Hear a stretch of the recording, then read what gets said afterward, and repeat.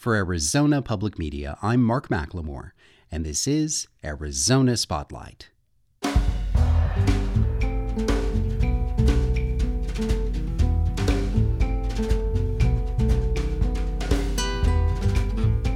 Coming up, a conversation with ecologist and author Brad Lancaster about the Sonoran Desert's most precious resource. Captain Ahab's quest for the great white whale arrives in Tucson. I'll talk with the director and the star of the Rogue Theater's new stage production of Moby Dick. And the first installment of a new series from contributing producer Laura Markowitz, looking at the journeys that some youth must take in search of their gender identity. Those stories are next on Arizona Spotlight.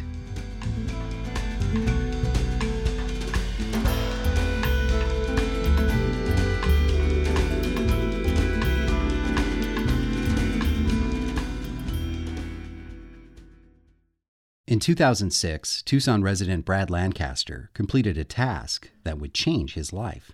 He wrote 2 books about rainwater harvesting, and those publications opened doors for Lancaster to explore many parts of our planet and learn along the way. Now, a revised and updated version of rainwater harvesting for dry lands and beyond is being released. Brad Lancaster hopes that this will reach a worldwide audience. He spoke with Arizona Spotlight's Tony Paniagua. Brad Lancaster, thank you very much for joining us.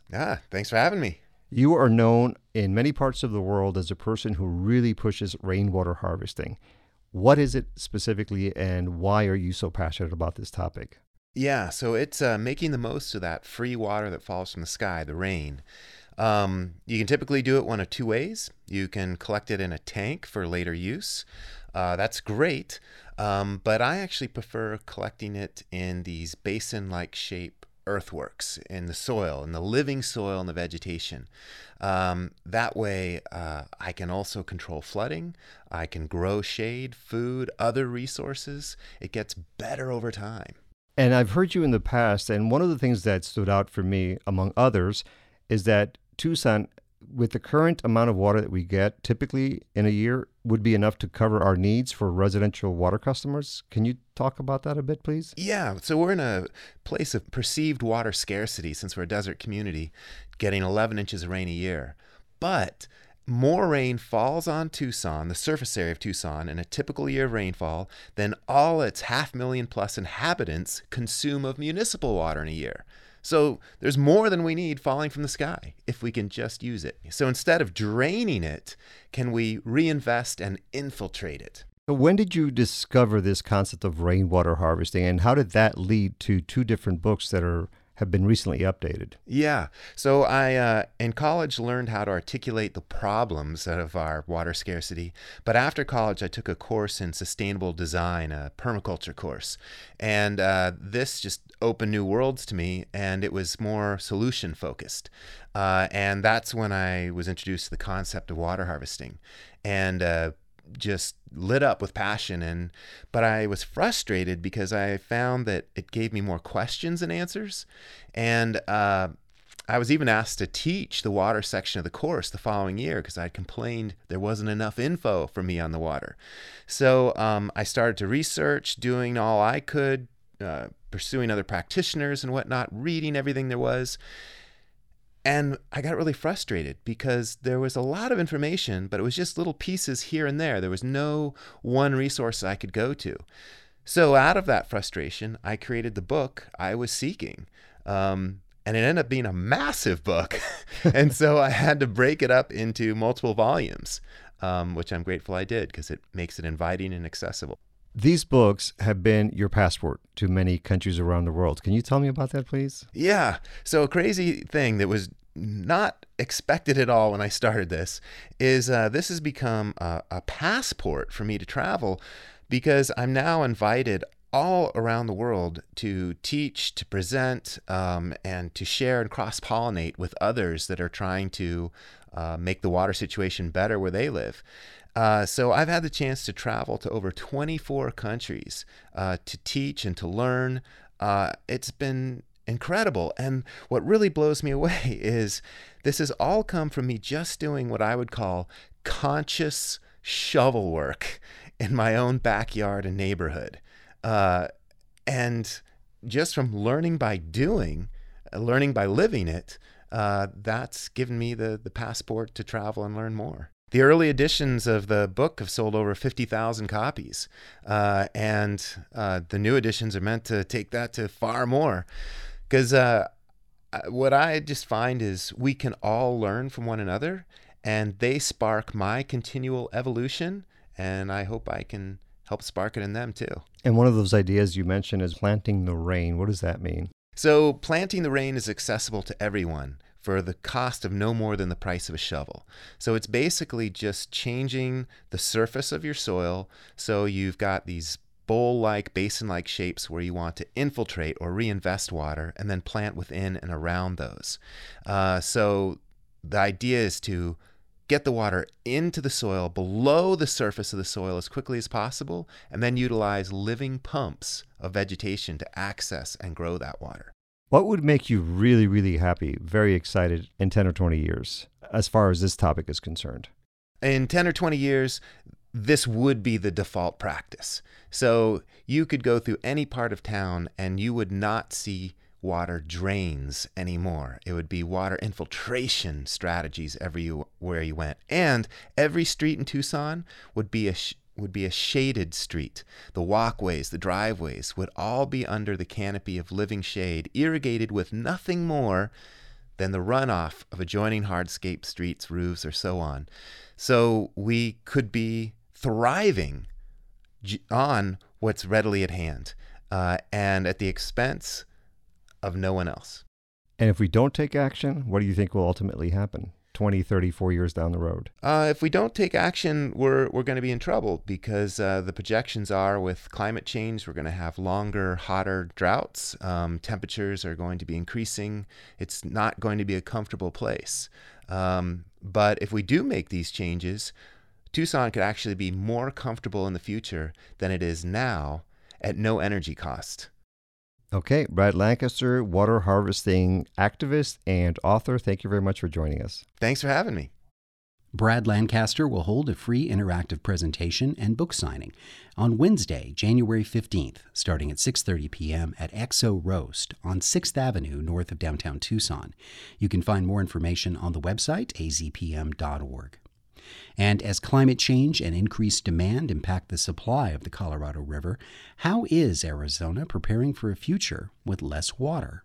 Tune in Friday at 8:30 a.m. and 6 p.m. for the next episode of The Buzz and a closer look at the future of the Colorado River.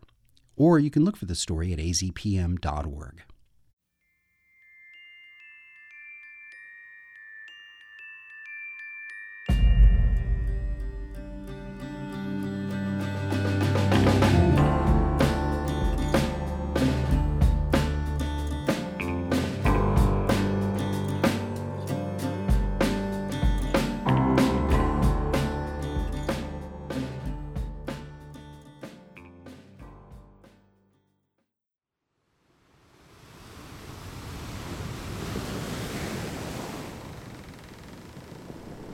Speak, thou vast and venerable head. Speak, mighty head, and tell us the secret thing that is in thee. Of all divers, thou hast dived the deepest. Thou hast moved amid this world's foundations, where unrecorded names and navies rust and untold hopes and anchors rot. There was thy most familiar home.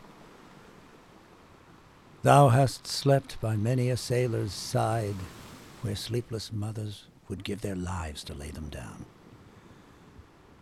O head, thou hast seen enough to split the planets and make an infidel of Abraham. And not one syllable is thine.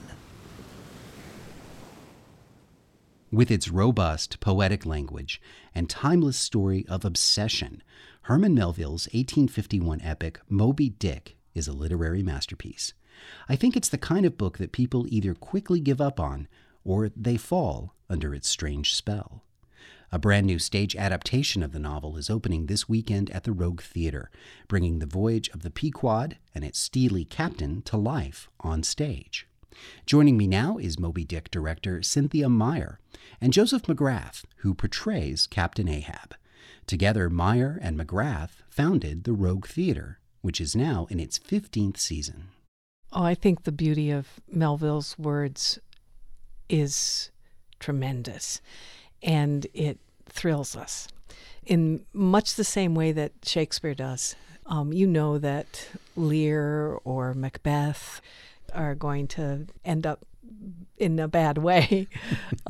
We know that about Ahab too, but there's something thrilling about the way Melville writes the story and the language he uses.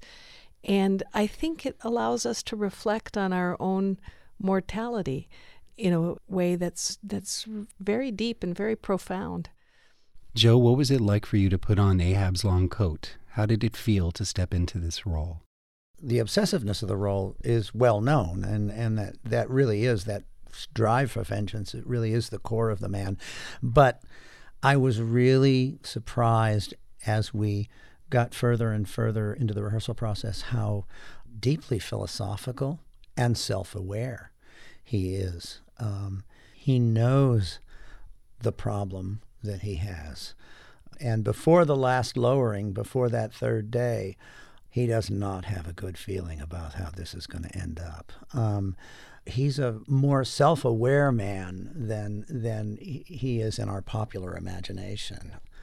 He really is very aware of what it is to be human and frail. Where do you think that this story comes down in the classic philosophical argument about predestination and our own ability to control our destiny? It's interesting. Last night I counted how many times the word fate is used in the novel. It's used 23 times. And one of the things that we're exploring in the adaptation is that very question. How does fate or predestination play into Ahab's story? The thing that I've come to realize is that fate is not written in stone, at least not, I think, in this book, but it's something that is flexible as the story progresses.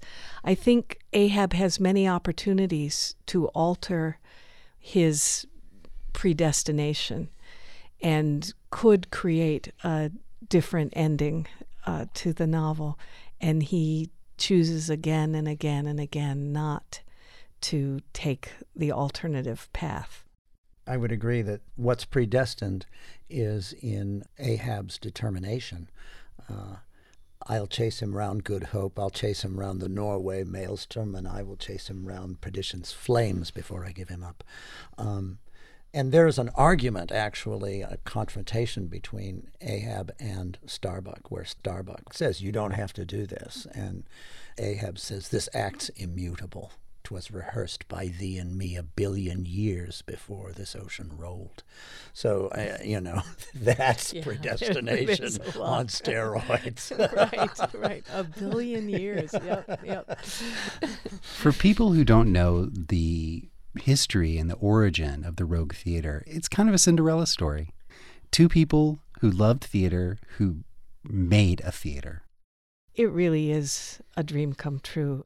Every now and again, Joe and I look at each other and say, wow, how did this happen? How did we deserve this? How was this possible? And, our hearts are just full of gratitude for all the people that have made this possible. One thing that's worked well for me and Cindy is when we're in rehearsal, we have each other's back. So it's very hard to mutiny against the two of us. One of us might not hold up, but the two of us, you just can't do it. Okay, well, let's talk about what I think was probably the first thing that came up when you decided to do this production. How are you going to bring a ship, an ocean, and a giant cetacean to the audience? I can't tell you how many times people have said to us, but how are you going to do the whale? Or where's all the water going to come from? What we really depend on is the audience's imagination. And we do that in every play we do. Even if it is a realistic set, we still depend on your imagination, on the audience's imagination. When you read Moby Dick, it's all happening in your head anyway. It still is what you bring to it. And so we're depending on that. And we're looking forward to what people bring when they come to see the play. I have to remember every once in a while to the cast that this whale is longer than this entire room, because we've got a 50-foot by 80-foot room. The whale's actually 85 or 90 feet long, and sometimes the actors' eyes just kind of open up wide, and we remind ourselves that this is crazy, going out in a boat and chasing a monster that's 90 feet long in the middle of the ocean. Tell us about a way that the family that you've built at the Rogue and your repertory company, how is that going to be felt by the audience in this production?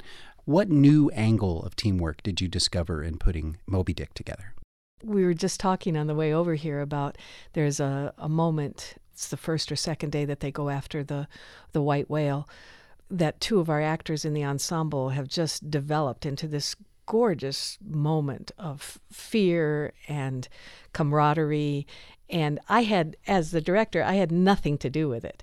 They developed that moment, and that's happening throughout the whole play. We've got 10 members of our ensemble throughout the production. There's 17 people in the show, but 10 of them are our ensemble members, and they're just permeating the larger ensemble with such energy and creativity and involvement. It's been really tremendous in this production. Last question, Joe. If you were to find yourself in a tavern somewhere, sitting across the table from Ahab, and the two of you were enjoying a brew, would you have any advice? Let it go.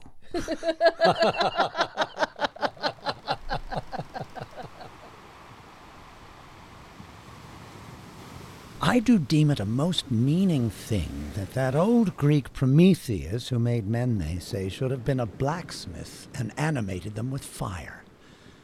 For what's made in fire must properly belong to fire, and so hell is probable.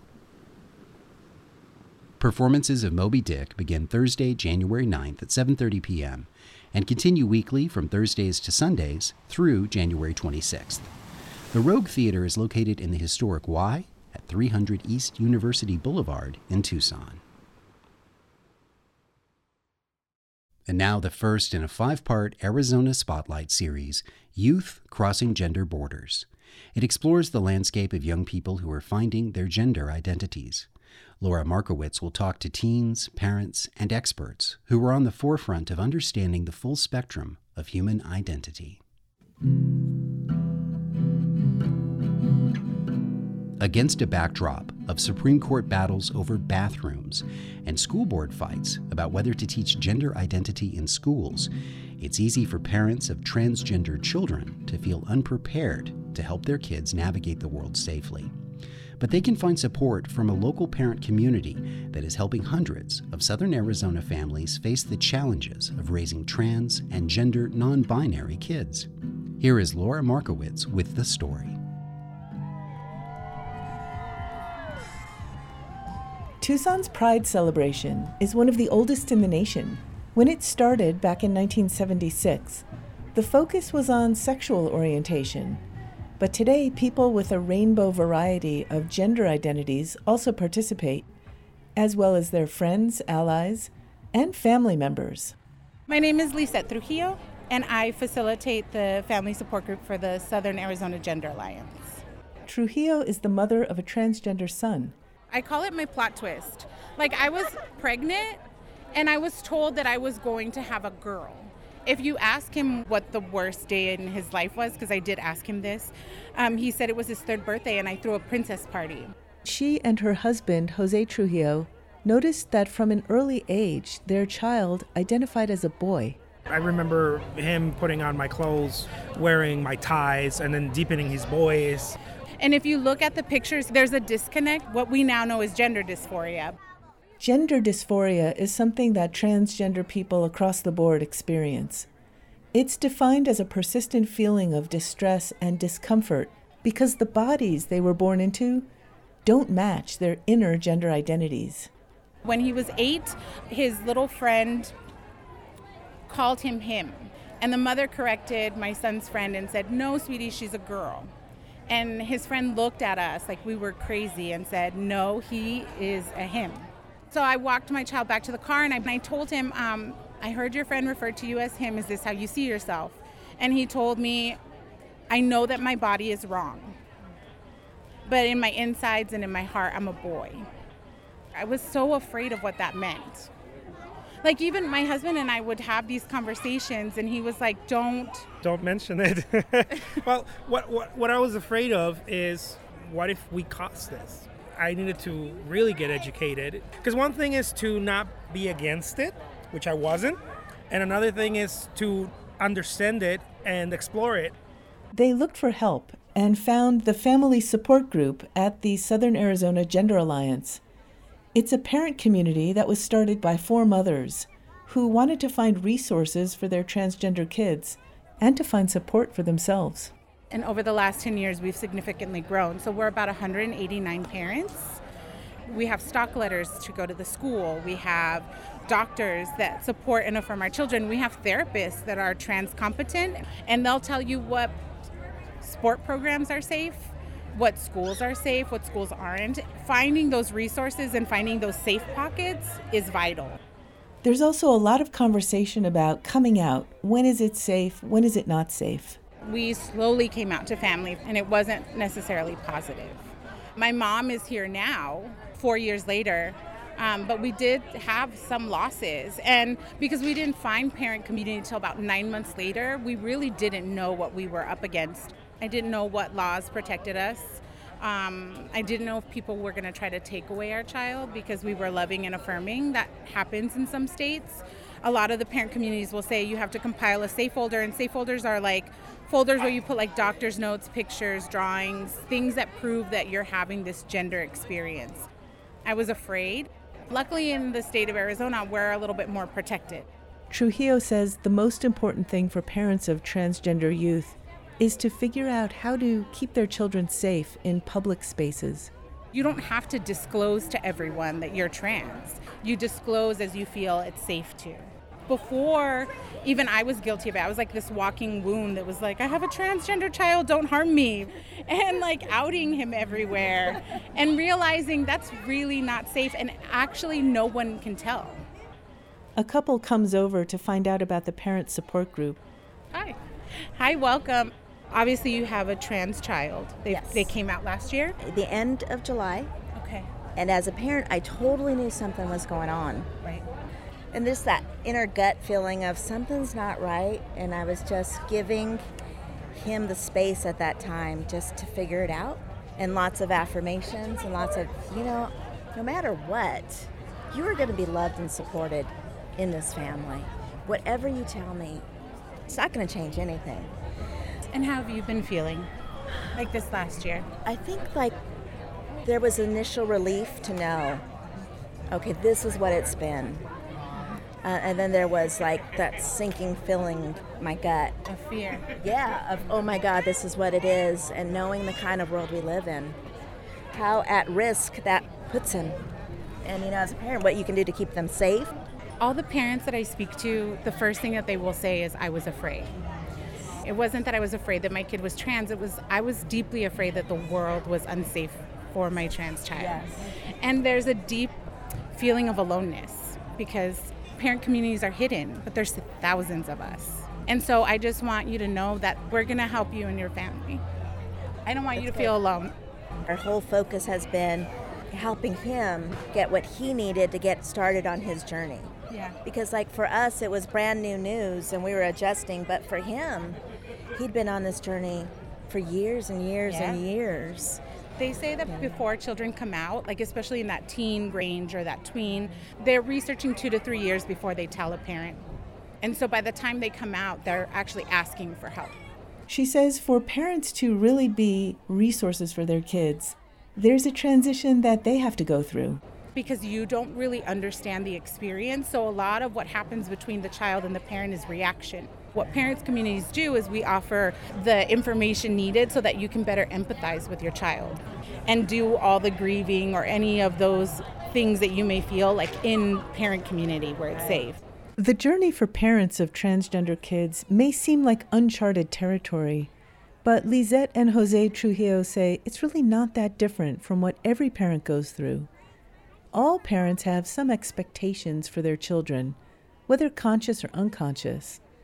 And at some point, children become their own people, and they choose their own paths. Like a line of politicians in the family, you know, or doctors, and then all of a sudden the kid wants to be an artist, right? It's like, what? You're going to be poor. You're going to be poor. It's not How are gonna you going work. to feed yourself? Instead of right? embracing it and being like, okay, let's figure this thing out. Let's give you a paintbrush and oil. Let's help you thrive.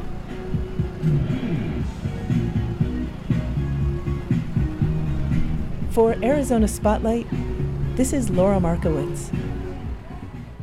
Tune in next week for episode 2 of Youth Crossing Gender Borders. No parent ever comes in saying, I expected my child to be transgender, I wanted a child with gender dysphoria. All that parents want is their kid to be loved and to be safe and to be accepted. When a preschooler insisted that he was a she, everyone in the family had to adjust their ideas about what gender truly means.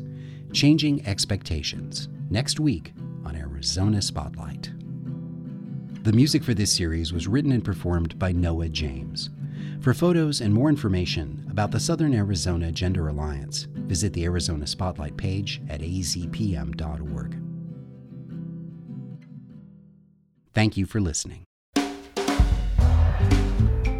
The show originates from the AZPM radio studios. AZPM's interim news director is Duncan Moon. The music is by Calexico. The production engineer is Jim Blackwood. I'm producer and host Mark McLemore. Arizona Public Media's original programming is made possible in part by the Community Service Grant from the Corporation for Public Broadcasting.